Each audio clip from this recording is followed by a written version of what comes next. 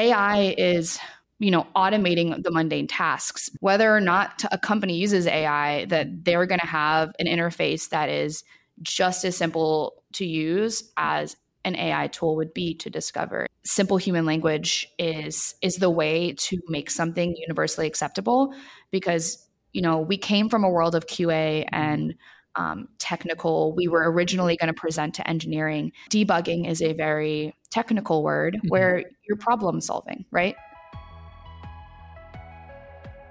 Hey there, everybody. Welcome back to another Future of Product. Today, I am incredibly excited to welcome my compatriot, fellow PlayerZero person, Rebecca Milazzo, our head of UX. Rebecca, would you mind introducing yourself to the Future of Product fans? Yeah, hi. Nice to meet you all. Thanks so much for having me on. I felt honored that I got to be a part of this very unique journey you've been taking everyone on.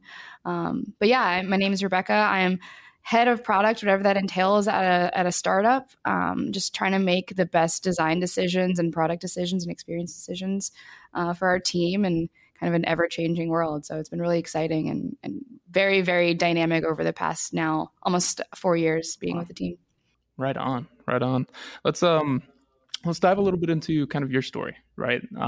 What led you into UX design in general? We'll start there and then kind of bridge that into what got you to PlayerZero.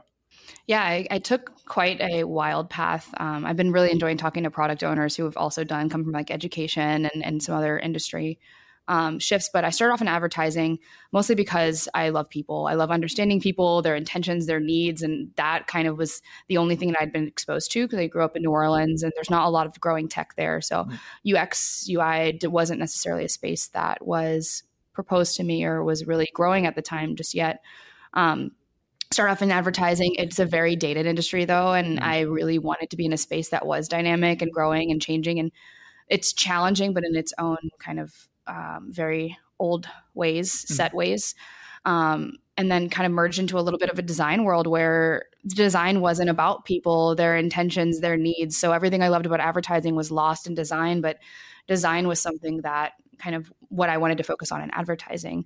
And then I had a unique opportunity to join a team and learn UI, UX from an old mentor that I had. And she took me under her wing and patiently taught me how to kind of be a dual UI and UX leader at the company, and really just kind of leaned into that, read as much as I could, listened to as many industry experts as I could, and really kind of found this strange, beautiful hybrid between like it was just like advertising, but in a growing industry. It was all about people. It was nothing to do with making things pretty. In fact, I often yell at my coworkers or team whenever they say, oh, it's pretty. I'm like, no, that's not what anyone wants to hear.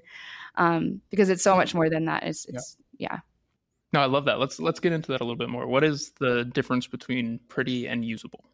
Yeah. So I think that the biggest thing is pretty doesn't, by any means reference how it's accessible or intentional. It's just visually pleasing to the eyes. And oftentimes you'll notice people talk about pretty design. It's because it was intentional and about people. And so there's this weird kind of, it's hard to describe, but you go and take a painting class and you have these like abstracts. You think about Van Gogh and the craziness about it, and like nothing is understandable because nobody got into his brain. That's art for art's sake. And I think there's this like weird merge of pretty insinuates more art than it does practicality, where, if you can, it's just like complimenting somebody's looks, I think, right? Like you don't want to start off with somebody's beautiful. You want to start off with they're intelligent, they're thoughtful, they're mindful. They can also be pretty, right? So great design often is beautiful because it's clean, it's simple. But great design puts people first. It's thoughtful, it's simple in character. It almost looks easy. It almost looks like it didn't take a lot of time because it is so thoughtful. So I think that's the biggest difference that I've understood over the years. I love that. It's great. It's a great definition, right? How did you kind of reach that understanding of, the UX, UI kind of role working in that more traditional kind of realm of advertising, right? So I honestly don't really think it was a huge transition for me because, again, the core of it, the understanding people, their intentions and needs, you do user interviews, you do massive researches, you send out surveys, you do kind of small focus groups, you understand a market. The biggest difference for me that was even more exciting is I was at a company, I did UX for a specific company. I wasn't split into many. And advertising, you're split into many. I know you came from that world too. And it's every 6 months you're context shifting, learning about, Zadaran's jambalaya and their whole culture. And then the next month you're learning about law and like maritime law. And but here, right, and especially with PlayerZero, it's so siloed and so focused that understanding the users has been absolutely the most important, like exciting part for me, because there isn't a 6-month window. It is going on and on now for 4 years. And I am also one of our users. So it just ends up working out in my favor that I can understand myself and our users better. No, right on. I love that. It seems to be something that I kind of come to the conclusion of with a lot of my guests, is that when you're building for something that's relevant to you, that you would actually use in your day-to-day, it's a lot easier to kind of think through. And we typify it as like personas, right, in marketing and product. But if you are the persona, it's a lot more second nature, right? So let's get into a little bit of, kind of the background with PlayerZero. So how did you get introduced to PlayerZero? What was that journey like? Yeah, it was exciting. I'd been saving up for a home and was taking on as much freelance as I possibly could, and got connected to Animesh, our CEO and founder, and just thought it was gonna be a little freelance gig. And just, it's funny you said that about how it's solving my problems, because previously I was at a payroll company where like I wasn't a payroll HR expert. It was such a different realm. And I'm very grateful for the knowledge I gained there, because it is something that, is usable in my future. But this was a tool that like I just slowly fell in love with. And even though we started off in the QA realm, I actually was serving as QA as in my previous role as well. And so I immediately was like, oh my gosh, this is going to change my world. This is absolutely going to make my life better. And even still to this day, when I'm QAing PlayerZero, I still use our tool.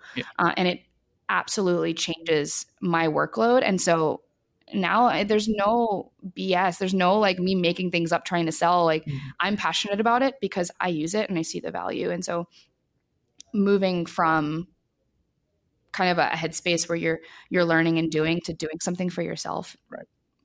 Game changer. Yeah, no, 100%.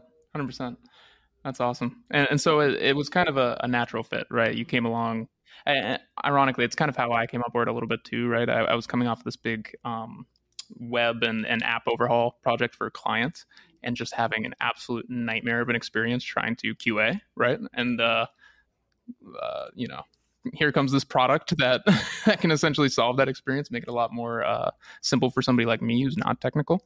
So it's really interesting how that path kind of led both of us into building AI, which I don't think was the intention, right? It was just kind of the outcome. Yeah. So, it's interesting. I didn't round out. I forgot. But like whenever the offer was to join the team, right? It's a startup. It's scary. I just had bought a house because I had been saving with the money I'd made freelancing, and it's like, oh gosh, should I join the startup that's risky? And like there was no doubt, because it was a product for me. I was like, I have to see this through. I have to see it through. And like we've been, the industry's changing every time we want to release something big, the industry changes, and it's like, no, I still have to see this through. Yeah, no, 100%. It's a constant challenge, but it's also incredibly rewarding to be challenged in that way and to constantly have to find new creative ways to. It's kind of the opposite of traditional advertising in a lot of ways, right? Yeah, it's super interesting. So let's talk a little bit more about AI, right? So in the realm of UX design, kind of what you work in, what are the unique challenges with working with an AI product like PlayerZero?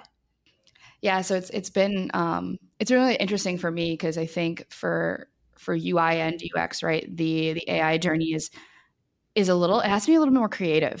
So like how it applies to me and my workload and design and copywriting and things, it's not as black and white as it is maybe more like content writing or things like that. But I know it affected me, and so once we started looking, right, the biggest thing for UX, I think holistically, even like including PlayerZero, right, is that AI is, automating the mundane tasks, but it's also creating this kind of world where people are going to expect the conveniences that AI provides in all of UX. And so while right now AI is a commodity when it comes to answer seeking and discovery, it's creating an expectation, whether or not a company uses AI, that they're going to have an interface that is just as simple to use as an AI tool would be to discover. And so that goes along. We've been talking a lot about data warehousing, and that's changing the data space and how kind of applications holistically are being built and how people are storing data models. But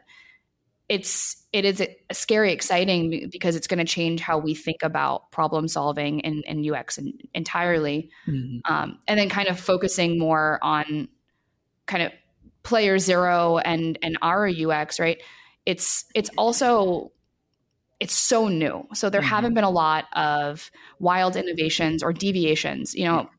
I read this book, it was by Austin Kleon, called Steal Like an Artist. And it's been my favorite book since college. And it talks about there's like no original ideas, right? And that's something that's really difficult as a creative person to admit to. You're constantly taking in and putting out something new, but it's coming from what you've taken. And so I think the big challenge now is going to be taking what ChatGPT has done with their chat interface, Perplexity, Hex, all of the different companies that we've been looking at as models, and creating something that both feels comfortable, like what they've created for people, but also unique enough and exciting enough that we're continuing to disrupt the industry, and we're continuing to show people that data can be presented in more and more beautiful ways. So it's an exciting challenge, but it's a little daunting because there is no space yet that we can see of kind of what that looks like successfully. Right. Yeah, no, that's a great point. I mean, I feel like at this point, it's kind of a race to strip away as much user work as possible, right? Which I do think is kind of a common trait to the way that technology has been moving for a long time. But with that being the case, how do you take something that's rather complex to explain directly and turn it into something so intuitive to use, right? I think that that's the big challenge facing people who want to incorporate AI into their products. Yeah, we learned early, right after you joined, that people don't like Oz. They don't like the mysterious man behind the veil. They want transparency. And I think that kind of has really, really inspired. We did so many user research kind of discovery calls then. And everyone always had a question like, how did you get this? How did you see this? How did you do this? And it was kind of like, well, don't you just trust us? And that was asking a lot of people. And so with the complexity of AI, I think, we haven't solved it yet because we're still kind of actively working on this and this new release involving OpenAI. Yeah. But the big thing that we've been talking about is this idea of full transparency, right? So when it's data, it's presented as data, it's accessible, it's not intimidating. Maybe it's reduced down to be less noisy, but you're then transparent about what was reduced down, what was eliminated, maybe giving access to seeing that if people need to regain their confidence. Right. And then what is an assumption or what is a story or a narrative that maybe something behind the veil is created, arming that story with, again, the data to back it up. And so I think it's a lot more about almost citing, like if we're thinking English papers, citing kind of where this information came from and allowing people to access it if they want to gain trust, but also delivering reduced down content beautifully. So it's a balance from what I've been seeing, and not like incredibly simple, because incredibly simple is Oz, and complex feels like you're looking into a SQL, database trying to find and discover. Right. So it's kind of that perfect middle point. Yeah. Yeah. As you've been kind of working through this, getting feedback from users and customers and stuff, what have you found that's been kind of like that aha moment that kind of hits that middle line between this is simple, I know how to use it, it's familiar, fits like a glove, but also I have confidence? Because like as a data product, like you said, I think that trust is a huge element. It's something that I've talked to previous guests about with like black box modeling is incredibly hard to actually get user buy-in, because this thing could be telling you, something completely made up when in reality, the answer is something completely different. Yeah. So in the feedback we've gotten, again, the space is difficult because they want data. They haven't had access to data. Product people don't have access to data. And if they do, they have to wait a month for a report and the data's stale. Or if they have access, it's to very rudimentary information. I think, and what we've been trying to do and focusing on making data accessible, and also not only accessible, but like telling a story. Product doesn't want there. It's complex, right? So I think what we've heard from everyone is that it's like, they're thinking about it, someone is like an intern, right? It's kind of the automated mundane tasks, again, bringing that back up. Right. So whenever an intern would present data, they present the simplified data, but they want to be able to back it up. And everyone universally between Matt and you and myself that have gotten feedback, the feedback has been, it can't be something where you're like, I'm 70% confident about this, because without ultimate confidence, they will not act on it. Because their jobs are on the line and they're the glue that holds the company together, and glue cannot be not confident it is going to hold together. Like, we need the Gorilla Glue. We need that Gorilla Glue to come in and hold it all together. And that requires confidence. And so that's kind of been the biggest feedback. And the most challenging feedback is, we in our previous iterations had a lot of assumptions and had a lot of, we're 57% confident, we're 87% confident. And at that point, all confidence is lost, because numbers are not what they need. They need us to deliver them the information and the facts. Right. No, 100%. And that's a great point, right? Is if you're 87% confident, I'm 100% confident you don't have the right answer. I'm 87% confident I'm in love with you. Where's the other, what? Well, what's this 13% sitting out in no man's land? Nobody wants to hear that. Yeah, no, 100%. But that's a great point. So that being said, we have always sat in like the ML space, right? And I think that's something just to give kind of the audience a little bit of background on. I think one of the big directions that we're pushing in now is making that interface more recognizable as far as like generative AI goes, right? Like layering that on top of what we do. But we've always had machine learning under the hood being kind of the driver of these data insights. Do you feel that, so you sit in a really interesting place, because you do UI, UX, you're also like a brand designer, right? How do you infuse a brand into a product whose interface changes so wildly? It's funny. We actually had a talk about this last week. It's been a challenge, right? We even had a whole naming debacle and did a ton of user studies on that. And that was exciting and terrifying all at the same time. But I think the biggest thing that we've been focusing on, right, is just not losing our ICP, not losing who we're selling to, because in the end, there are, there's some companies, Koala and June, I think, came out recently, that are beautiful and playful. And we had these player icons made like over a year ago now, because we had this idea of having characters come to life. Our name is PlayerZero. There is heavy in the fact of like something else is doing something for you before you, so you have less work to do, right? You're player one, you're coming in, you're ready to play the game. So we had these player icons, and I've been pushing for them to give that personality and that charm, right? But remembering our ICP, getting back to who matters and actually who's going to buy us, who's going to use us. Those quirky, fun, playful design choices and kind of that Koala and June have moved in towards are perfect for their ICP, but they're not perfect for ours. And so it's remembering that constantly, because what we're doing is simple.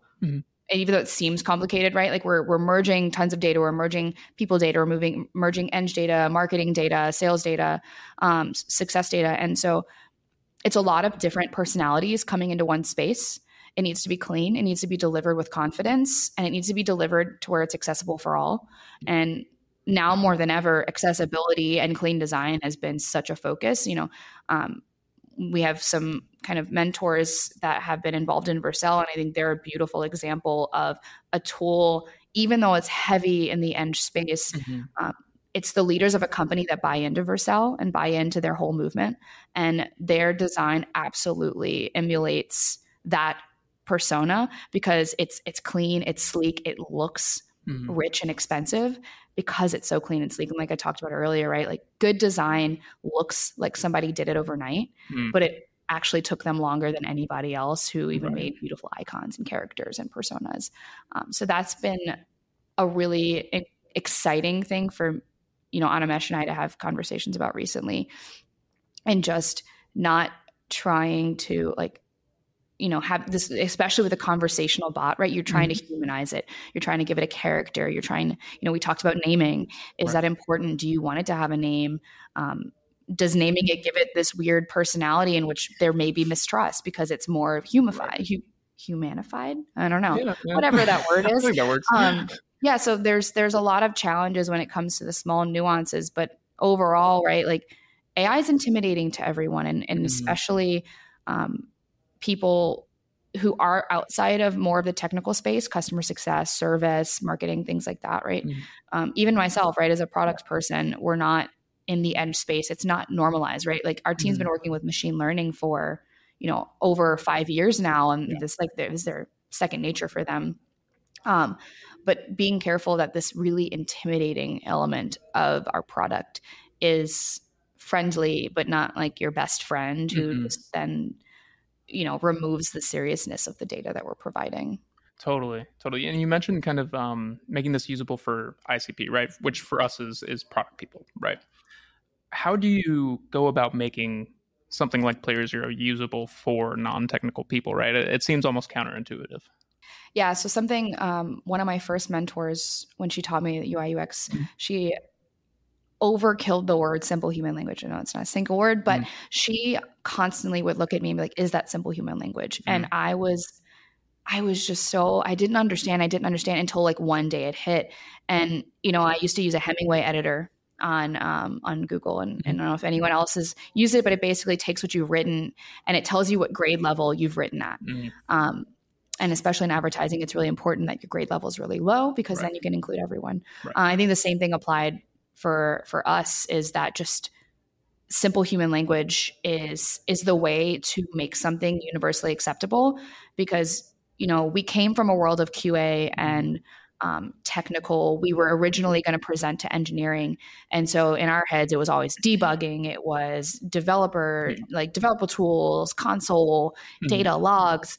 And a lot of that has been just removing that from our language, because debugging is a very technical word where you're problem solving, right? And that's something we problem solve things day to day. We problem solve fixing things at home. We problem solve, things with friends and families and whatever, right? So just always remembering to take a step back and consistently focus on simple human language is the only way, because we are bridging so many different personalities, personas, and types of language.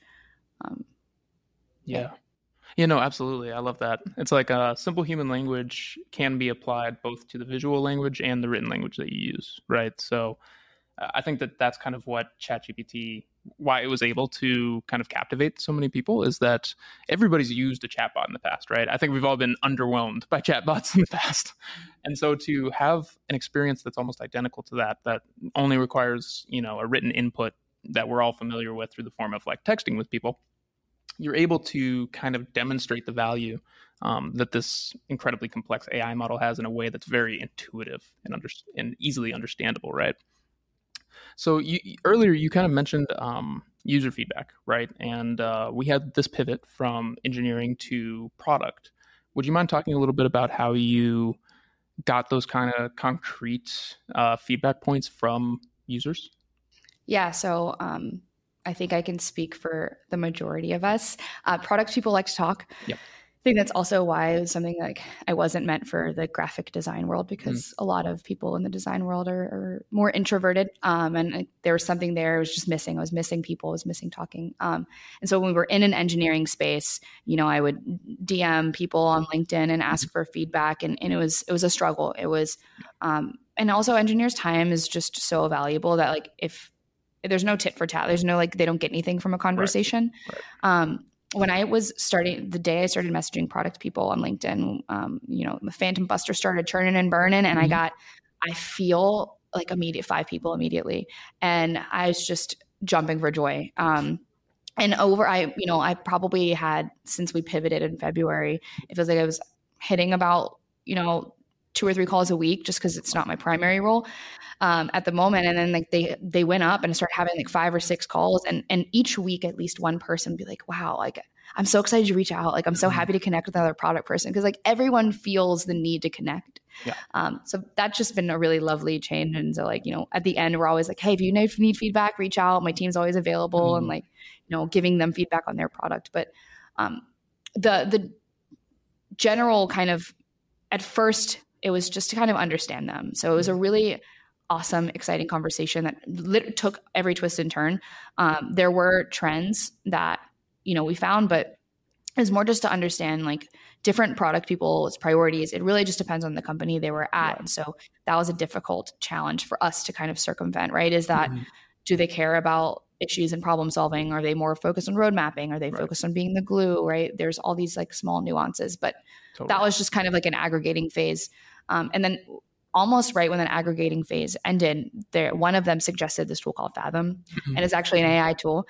It records the videos and takes notes. And so that was actually a really beautiful way for me to have better notes, to have better intuition and feedback afterwards, because I didn't have to write down anything. I just have genuine conversations with these people. And products people they just need help prioritizing and automating those mundane tasks, right? It was, they all universally, whether or not they cared about bugs, whether or not they worked with service, whether or not they were a product owner or, a leader of the company or just a doer, the universal thing was just that, like, they didn't have the tools to successfully do what they needed to do on a day-to-day. So they were just doing their best. And whether or not it was, they had, like, one woman was like, I have no room to take in any more tools. I'm on tool overload and I'm getting nothing out of any of them. It's like, okay, noted, understood. And then, another person was like, no, we don't have tools because we can look at all of our users every single day. And I was like, that's also a perspective. And then they're obviously not solving world hunger, but like a tool being brought into a company is a bigger deal in some places. And so it was like the politics of it. So it was a lot of learnings just around how they talked about their problem of prioritizing and getting the information that they needed. And then the path that they would take once they found something that would help them to integrate it in, to bring it in, because it does cross so many boundaries in a company. Those are the biggest highlights for me. That's awesome. Yeah, I feel like you do a very good job of this, is going beyond kind of like the quantitative or constructive models of personas, right? Like, I'm glad that you talked about that process. I talked about it a little bit in my episode with Matt, is when we sat down with all those PMs, right? There's so much that we kind of put into our personas before meeting with them that once we actually got in the room with people, you start to see those assumptions fall apart, right? And you kind of build a much more robust actual picture of, because everybody's a real person, right? I mean, trying to construct models around people is typically a failing effort.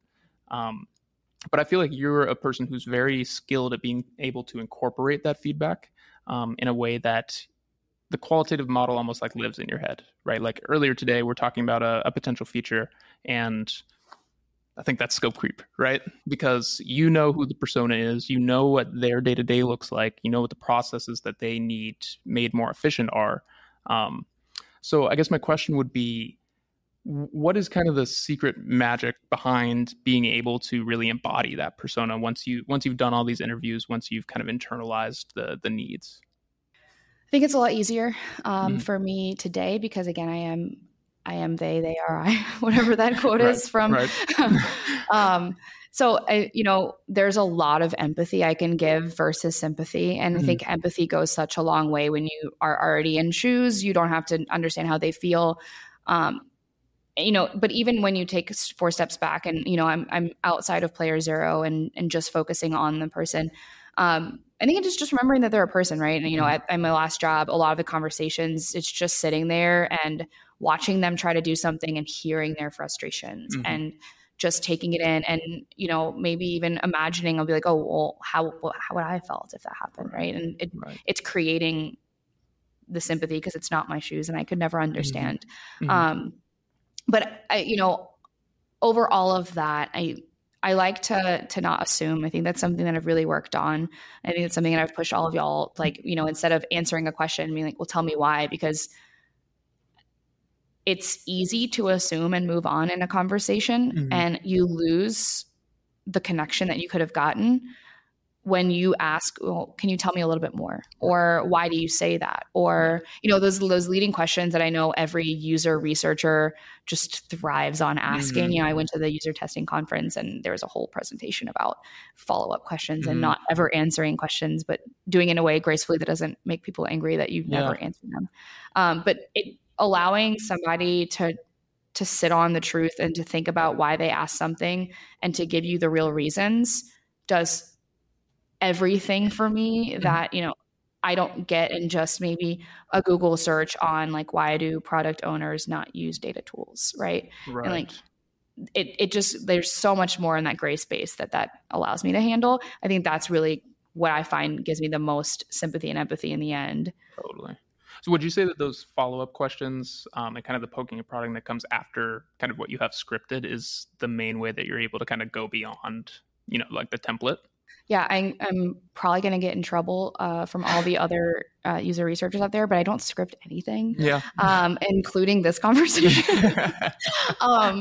I really enjoy the natural, fluid form of good conversation, and it bites me in the butt often. I will say, like, there have been a lot of product conversations where somebody may have misunderstood what I asked, and then I can't rein it back in, and that it's on me to grow and learn. I obviously practice my pitch about the product and how we talk about it, and that may write it down for the first 2 weeks. Right. But I think the best advice, I used to talk to my interns about is, again, treat people like they're human. And when you do that, you can have these natural conversations that are genuine, and it doesn't feel like you're pushing for something. And it also encourages curiosity and like, oh, tell me more. Tell me why you thought this. Like, oh, that's really interesting. I never even considered that. Versus feeling when you have a checklist and you have numbers or you have prompts, it's difficult, I think, sometimes to not be like, okay, well, I have to get this question before the end of our conversation. Right. And you end up cutting them off at a really beautiful moment. So there is a balance. I think I'm on the drastic opposite end of, no note taking and no bullet points and leading a conversation. So I think there is a special middle place. So please don't, take me, wholeheartedly there. But the more fluid and genuine a conversation, I think the better I am able to grow for PlayerZero and understanding our ICP and what their actual needs are. Yeah. No, that makes sense. I mean, it requires empathy, right? I think that's the first step. Yeah. Is to really step into that person's shoes, because I think when you don't understand the question, having a more structured format makes sense, right? You need to validate assumptions, invalidate assumptions. But once you kind of have an idea for who the person is, you've felt a little bit of their pain, it's a lot easier to step into their shoes fully and actually just have a straight up person-to-person conversation. Yeah. So that being said, how do you go to bat for the user when you're in, these product discussions with engineers, with product people, with marketing people, with a whole mix of different folks? And PlayerZero. Yeah. No, it's funny. I keep saying I use a product. I use the product. Yeah. And that is the problem that we are looking to solve, right? Is that I think in, the space, engineers are highly respected and rightfully so. They are the brain trust behind all of the beautiful technology that we use every day. And designers, have the vision, and product people see such kind of big visions, and they oversee the journey of the vision. But sometimes I think because they are the glue and because they're in so many different places at once, they don't have enough to arm them, right? So when we originally made PlayerZero, we were really focused on issues and problem solving and showcasing how many people were affected by a problem, right? So not all problems matter, and not all bugs matter. That was kind of our mindset. And I reference that because that alone got everyone I talked to so hyped, because they're like, oh my gosh, I get to know if something matters or not. Because today they try to go to bat to a problem. They're like, oh, hey, we're really hyper-focused on this other red handle issue for one of our high priority clients. And then, CEO comes battering down the door and they're like, this is on fire. We need to fix it now. Challenging that is very difficult, and it's not encouraged all the time, right? Sometimes you just passively say, okay, we'll fix it. But in the narrative and caring about the company, right, it's in everyone's best interest to arm me with the information I need to make a better decision. Right. And that's kind of everything we've been focusing on, and why I get so excited about being a part of this team, because it's changing the way that I discuss about problems or solutions or truly anything. And it's no longer, not getting on the defensive, you're not defending, but you're having to arm yourself. We constantly talk about armament, seeing that blast radius, seeing who's affected, what's affected. It's all that extra stuff you need before going into battle for the things that matter. And the things that matter are your company and your team, or, your core value props or your KPIs, whatever you guys focus on. But it definitely, I'm stoked because that's changed me today and what we have today in data. And it's absolutely going to change tomorrow for me. No, right on. Yeah, I feel like, being in kind of the startup setting, to kind of juxtapose with what we talked about at the beginning of this conversation, is almost the only way that you can come up with a solution like this, right? Because we have these conversations daily where it's all of us together talking about the product, talking about the direction, and that's something that you miss when different departments are on different floors, right? So building a solution that's able to bring those floors together, really, ironically, can only come from a place where they're not separated in the first place. So that being said, what advice would you have for people who are maybe looking to join a startup, looking to enter the space, kind of based on your experience? This is endless. This is a whole hour conversation right here. I surely did not know what I was getting into. It was exciting, but exciting was like the only thing I understood. Like I said, New Orleans is not a really big tech hub, so I didn't know anybody in startups. I didn't understand truly the sacrifices or fears, that my parents were instilling of like, oh, you sure? Right. But I think the biggest piece of advice, we talk about this a lot, is it holds in startups as it holds in large companies, is to not be married to an idea. Yeah. And that's the most incredible advice I've ever been given as a designer, as a UX researcher, as an experienced kind of like path, creator. Because I think the moment that you get attached to an idea, you kind of put blinders on from seeing the bigger picture, from seeing other ideas. Right. So, I told y'all we started off as a QA tool, and then we pivoted to being a more like automated testing tool. And then we pivoted to, being an issue incident management tool. And then we pivoted to being a Jira search integration tool to now where we are today. Right. And it sounds like a really long journey, but our problem solving space was never lost. We just were finding that the problem wasn't actually the problem. There was something deeper. There was something more rudimentary or, fundamental. And so, not being married to an idea is such a critical thing, because all of us have beautiful ideas in the company. Right. There's been 6 of us. We go back and forth every day, and we're not afraid to challenge one another. It's not taken as offensive. It's not taken as disrespectful, obviously presented correctly. It's taken as, just deepening our understanding and trying to open up our eyes more. So I think that would be my greatest piece of advice for anyone in any space, even just not even startups. And then also just believe in it, right? I think often we talk about, I left my very comfortable job, that was a guarantee for a startup. And, we are like, kind of why? What got you? And like believing in Animesh and his energy. And I think carrying the energy is critical, because there are ups, there are downs, there are low points, there are SVB market crashes, there are, recessions, there are pandemics. We've kind of been through PlayerZero, through them all. And it's one of those things where like you could absolutely just be like pummeled to the ground with despair and fear. But I don't think that any of us let that moment last for too long. I think we processed it. We didn't put it in a box and shove it away, because our energy, we believe in it. And I think if you cannot believe in the product that you are building at a startup, you should find another startup. Yeah. Because that energy is contagious in both ways. If you are negative about it, if you do not believe in it, it is immediately felt by your team members. We have not had that, thankfully, but I've definitely met other people who just kind of have lost the thrill. And also the success of the company requires just, people who without a doubt will go to bat for it. Because in these product conversations, especially if I don't radiate passion about our tool, like, why are they going to give me feedback about it? Why are they're going to waste their time? That's just absolutely not respectful on either of our points. I think those are the 2 biggest learnings for me. And then just be open to learn. I feel like we all wear 18 hats, as does everyone in a startup. And if you are not prepared to wear 18 hats, go to an enterprise, because I think there are, I know some people who work in different kind of big enterprise companies, and they love the one hat land. You pick your hat, you wear it confidently. Maybe every day is not stressful. Maybe it's really cushy. That is a world. That is not a world that I enjoy. Right. But that is a very different world that you're not really exposed to in college, right? You're not exposed to, you're going to be asked to do QA while you're doing design because there's a pandemic. Yeah. You figure it out.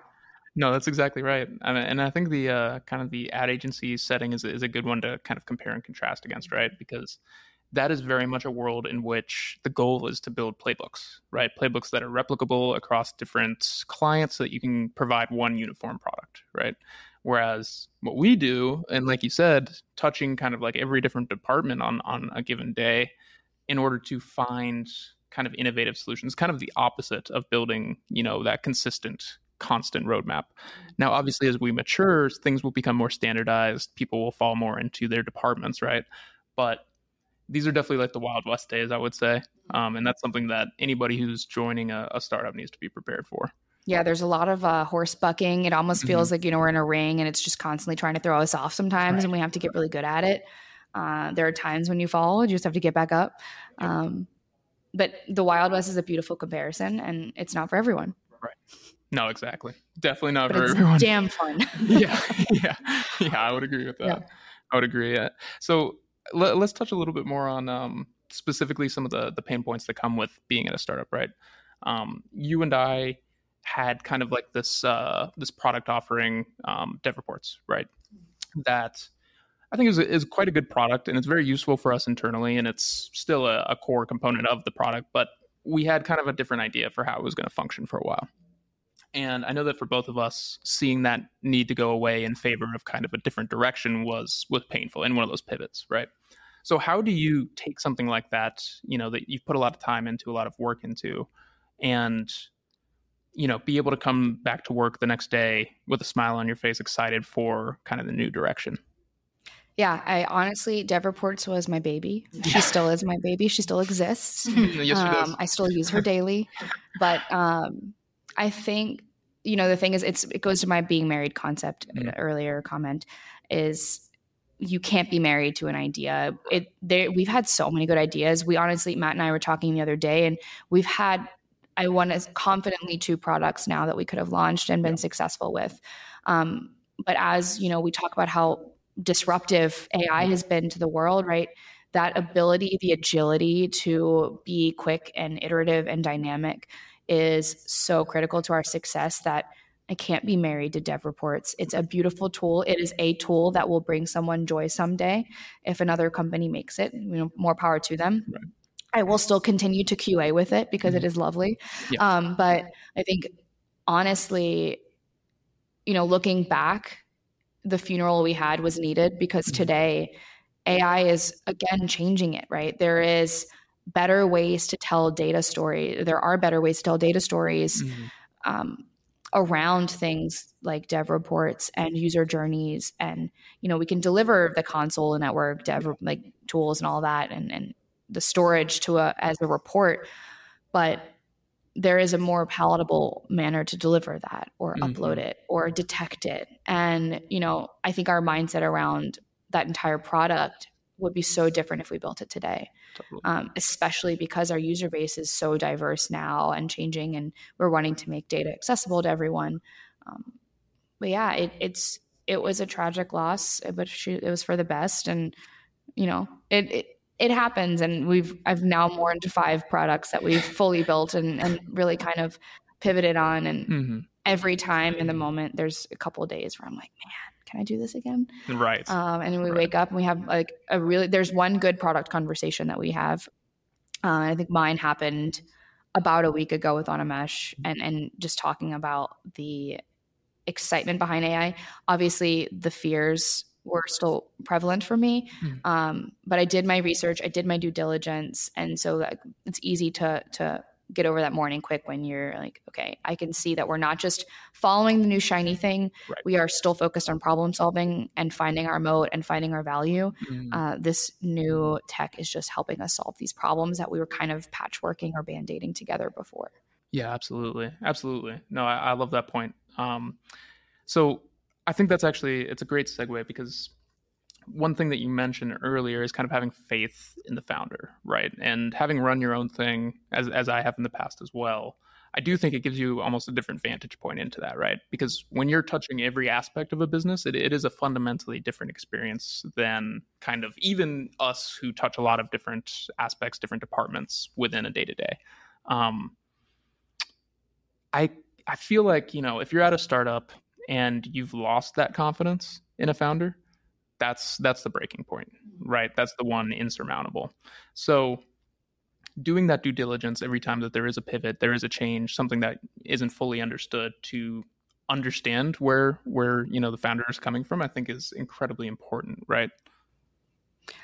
Yeah, so I think I'm the only remote worker of the team right now, and that has been my biggest challenge. Yeah. So outside of the pivoting and things, it's, you miss those in-office conversations, and you kind of have to be a little bit more intrusive and message and ping and keep going. But something that I've learned with so many pivots that we've had is just how to do that gracefully.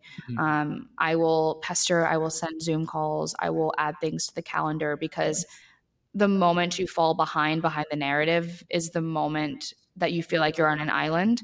And remote work shouldn't be my demise when it comes to the story and understanding the story and storytelling and believing in Automesh. But it is a hurdle. And so just kind of gracefully navigating those 2 weeks of just kind of regrouping and re-understanding and making sure that I don't stay on the island has been really important for me. And then, just asking questions. Like I said, we talked about not being afraid to change in our conversation earlier today, right? Like I only heard parts of it and I needed to understand better. And so just like, hey, this sounds like scope creep. Can you tell me more? Because I want to understand. It's not like you're curb stomping something, but you're also just really focused on understanding more and more and more, because the way that you think about it's different than the way that I think about it, and so on. So that's kind of the biggest way that I've been staying, on ground with our founder. And, after this many times, we better be dang good at it. But it's hard. It's always hard, because you think the last time's the last time, and then you're like, okay, I don't have to do this again. This is exhausting. Totally. And it's funny, this week I think I came into the office, and this is the week where I've been re-energized. I've understood the problem. I've been working on the solution space, or I've understood the problem to the best of my ability while we kind of develop the 0 to 1 foundation of our tool. But now is the uphill excitement that we just need to keep going. Totally. So kind of given that, this is an AI tool and the kind of insane pace that AI is moving, how are you thinking about building a tool that's going to address the needs of people, 6 months, a year, 2 years from now, as opposed to just today, right? Because we know that the solution today is different from the one coming tomorrow. Well, AI is going to take over the world by then, so it really doesn't matter. No, so I think that six months is probably as far in my brain as we're working, just because, even yesterday, OpenAI just released some really rad new tool that's really helping our innovation for this next release. But, a year honestly too, but I think just trying to be an innovator, but not disrupting, right? So we're trying to think about the problem. The problem hasn't changed. We've been thinking about the same problem. We've been trying to innovate for this problem for 4 years now. There was this weird, we always used to reference it as the game of telephone early on. So product people and engineering played a game of telephone. And obviously that's the worst game in the whole world, because by the end you're saying potatoes when we started off with grapes. And so we were trying to alleviate that pain. And, the problem that we're solving today is the same problem, is that there is a game of telephone, but it just extended so much more across the company than we even believed we could solve for. So I think that's the important thing, is that we didn't want to scope creep. We didn't want to stretch out everywhere and say we can solve world hunger. But now with AI, we are able to. I firmly believe that this problem will still be a problem that companies have, because we've talked to startups, we've talked to enterprises, and no matter the size or how many people, it is really difficult to speak the same language. It's difficult to get the right information at the right time. And it's difficult to keep people at the forefront of everyone's minds, right? Yeah. And so as we build, we talk about our moat, that thing that makes us really, really special, creating, an understanding of users, creating an understanding of this data space and what we can present, just never forgetting that we are solving for the problem of telephone, because as long as humans are involved, humans will speak a different language. Totally. And I think that's why the AI movement and the path that it's taking rapidly isn't as terrifying to me as for our specific product as it could be for other industries, because the data industry is just changing as a whole. Totally. but our problem still persists. Even if people move to data warehousing or people move to different data models behind the scenes instead of just classic SaaS like websites, there will still be a communication issue. So I think, for all of us, it's just remembering your ICP, remembering the value, and making sure that your value still holds. And it has been, which is, pretty cool for us being in this position. Yeah. Yeah, no, absolutely. So that's super interesting. So there's both like this iterative mindset in the way that we approach the problem, the interface for the problem. How do you see your role changing, in UI, UX as AI? Because, right, that's the other side of this, is that while we're innovating and trying to build new products that disrupt people, they're also building products that disrupt us constantly, right? So we've talked a little bit about how like product management is being bolstered and kind of made superhuman by AI tooling. What do you see as kind of the path for UI, UX designers in kind of taking that next step with AI tooling to be, that much more productive? Yeah, so something that's exciting, I think, you talk to people who are like really upset about the AI movement because they're going to get replaced, air quote. And in early conversations, actually, because we were a machine learning tool before OpenAI really was pushed, people even responded with, well, we don't want to replace our QA. And there's always this fear of replacement. And from a UI UX perspective, right, you have Midjourney making icons and you have Midjourney making wireframes or iterating wireframes or getting, all these different design elements. And then from a UX perspective, right, it's researching competitor analysis and the USP and all of this data that you're able to get. But what's exciting, I think, that everyone needs to remember outside, and even like designers, you as a kind of like marketing comms guru, is that like the job we know today is obviously not going to be here, and I don't know, soon. Which is scary from like this comfort standpoint, because I personally don't like change. It is one of my, things I'm very aware of. I just don't appreciate having to pivot quick. But what is exciting is that we will be able to focus on the things that really matter, right? And the things that excite us, and having these user conversations that are really personal that no AI bot can have. What an AI bot can do is get that quick USP or competitor analysis for me and like mass data quantities and do the grunt work. And I think while, on the days that I'm doing grunt work, I'm not able to have that empathy as much, or I'm not able to really process what I'm learning.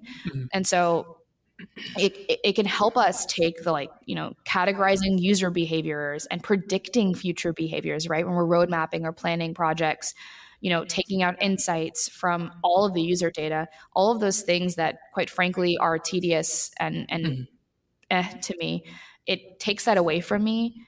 It makes me a better designer because now I'm just drowning in beautiful insights that I didn't have before because I didn't have the time. Totally. And allowing me to make better experiences, better decisions, have better conversations, better planning, as long as I'm kind of keeping that mindset. And I think what will be important is utilizing the tools to the best of my ability to get those kind of large volume jobs done that, maybe I wasn't even doing before, right? So knowing that it's available for me, knowing I can optimize my job, and then redefining what I want to do and what I want to be as a leader in the design space and the experience space. No, absolutely. So it sounds like, if you are in a role, right, augmenting yourself to the best of your abilities, thinking about like what's to come and where the gaps are in your own workflows in order to make yourself that much more productive, basically replacing the work that your intern would do, right? Now, I have a slightly trickier question, which I have been asked before, which is, what about the new UX designer, somebody who is just coming out of university? Would you have any kind of recommendations for them if their complaint would be, well, all that grunt work that you're describing is how I would have gotten my first job, right? Yeah, so I think with graphic design, right, it's easy to be outshined by the new frilly designer who's just really, really creative, right? And that was kind of something I never claimed to be the best designer, but I am damn good at communicating and planning. And, you kind of, that T person makes up for, not being perfect at the top with like all the subsequent things below. But I think the new designers, need to just be proficient in kind of this data exploration, right? So they're kind of, while that's their in to the industry, that's also kind of those things that now I'm adjusting to, learning and processing data to find new innovative ways. And so now, right, like we're just skipping some steps, but they need to be comfortable with data. They need to be comfortable with insights and being able to parse through them and getting their hands on it earlier versus that slow pace. So I think, kind of talking in a big circle, if I were a designer coming into this space today, you think you're immediately going to be given wireframe jobs, you're going to be given kind of insight jobs to figure out what's going on, right? And what I imagine pivoting is that data, those insights will be given to you. So you just need to make better design decisions based off those insights and not just kind of go off of an island and be like, well, I'm the creative here. I'm just going to do something fun and playful. Right. So, because that's the hardest thing, I think, every time, you're teaching an intern or teaching somebody who may be more junior, it's like breaking that mindset of making things pretty and making sure you empathize. They're handed the empathy, or they're handed the ability to empathize with AI. It's taking action based off of that. That's going to be the big change. I see. Yeah. And adopting kind of that empathetic mindset in the first place, right? And just constantly looking at yourself as an ongoing project. I think that's kind of the big takeaways, right? Yeah, because as a single person in college, right, you can't aggregate a lot of data. You can hold a small group study. You can do research, for a year and have tons of interviews, but it's about something you created or something you made up. It's not the real world. And if it is, it's something smaller, right? But when you come to a bigger job, you haven't had the ability to process that much data and really empathize with users as you should have the ability to. I think a lot of UI, UX people come in and learn on the job. And so it's more of just like diving in. Yeah, no, 100%. Being open-minded, being ready to push yourself. Now, so we're getting a little close to time, but I've got a couple more questions for you. The first one being, if you were, a product leader or founder at a company who's looking to hire that first UI, UX person, what are the traits that you would look for? That's hard. I think it depends on if the founder is kind of a big thinker or not. Something that we have been blessed with is a founder who has really incredible vision and has the ability to think big. We talk a lot about that 0 to 1, and he loves that space. Where I absolutely feel confident and incredibly comfortable from that 1 to 100 because I can do interviews and research and things like that. So I think if the founder's looking for, and they don't have that big picture mindset, somebody with a ton more experience, somebody who's had experience in different types of companies, I think is really important, because without that, they don't necessarily know the right questions to ask for that big picture, right? It's easy to find the small things, like how can we solve this singular problem, but thinking about that moat, thinking about that big picture is difficult if you haven't seen that apply to a few different industries and a few different stories. But if you are a big picture thinker, I think you kind of open yourself up to somebody who, could be not necessarily junior, but, more kind of mid-level senior UI UX with a duality that they can both design and do user interviews. That just kind of begins to bring that empathy in, right? Because you can dream big, but people are still at the core. And, a lot of times founders don't have time for those conversations continuously, right? And so it's your job to confidently provide the data at that point, right, about those in-person conversations, to arm that founder with the knowledge that they need. So you don't necessarily, I wouldn't say, need as much experience over vast amounts of industries as much as you do just having incredible conversations and getting insights based off of somebody else's vision. So the ability to kind of remove yourself from that and just take the time to understand your founder's vision. Right on. That's a great answer. All right. So my last question for you, this is a real spicy one, is what is your biggest hot take on AI, tech, UI, UX, whatever you'd like to lay out? Can you give me the definition of hot take before I spell it, please? Something contrary to popular opinion. Yeah. So kind of leaning on the idea for UI UX specifically, there's so much revolving around process. And this is actually something that I've been really working on since I joined PlayerZero, right? Especially at startups, there's not enough time for process per se, right? So I think the biggest hot take for that, right, is that iteration doesn't need to happen before, dev, or, it doesn't have to, your hypotheses don't have to be polished. But as long as you maintain the not married to the solution, right? So I think for me coming in, somebody who wanted to follow the processes, wanted to set up structure, wanted to make sure that we QA'd for X amount of hours before we went out to prod, being able to kind of let go and just kind of see the process through has been invigorating, because it just allows you to get out there, fail and fail harder and fail faster. So I don't know if it's necessarily a hot take as it is much for people in startups, just like reversing the mindset that's been drilled into us for so long of like, you need to make sure that it's tested, because it's like, if it goes out to users broken, it's the end of the world. But people are gentle and people are patient as long as you are gentle and patient with them. So I think that's my biggest learning personally that's become a hot take. Right on. That's a good one. HOTTAKE. Spicy. Yeah. Spelling bee. Well, Rebecca, this has been so much fun. I really appreciate you joining me. Is there any, let the people know where they can find you, follow you. You're a riveting follow. The Twitter is not for me. I'm sorry. No, I'm on LinkedIn, definitely kind of building my community there, focusing on that, since that's kind of been my main linkage to product people. But yeah, so connect with me on Twitter. It's Rebecca Milazzo. Other than that, I don't really use social media much because I'm on my computer all day and there's time to step away and it's after work. Yeah, thank you. This is awesome. Yeah, no, ton of fun. Well, thank you, Rebecca. I appreciate it.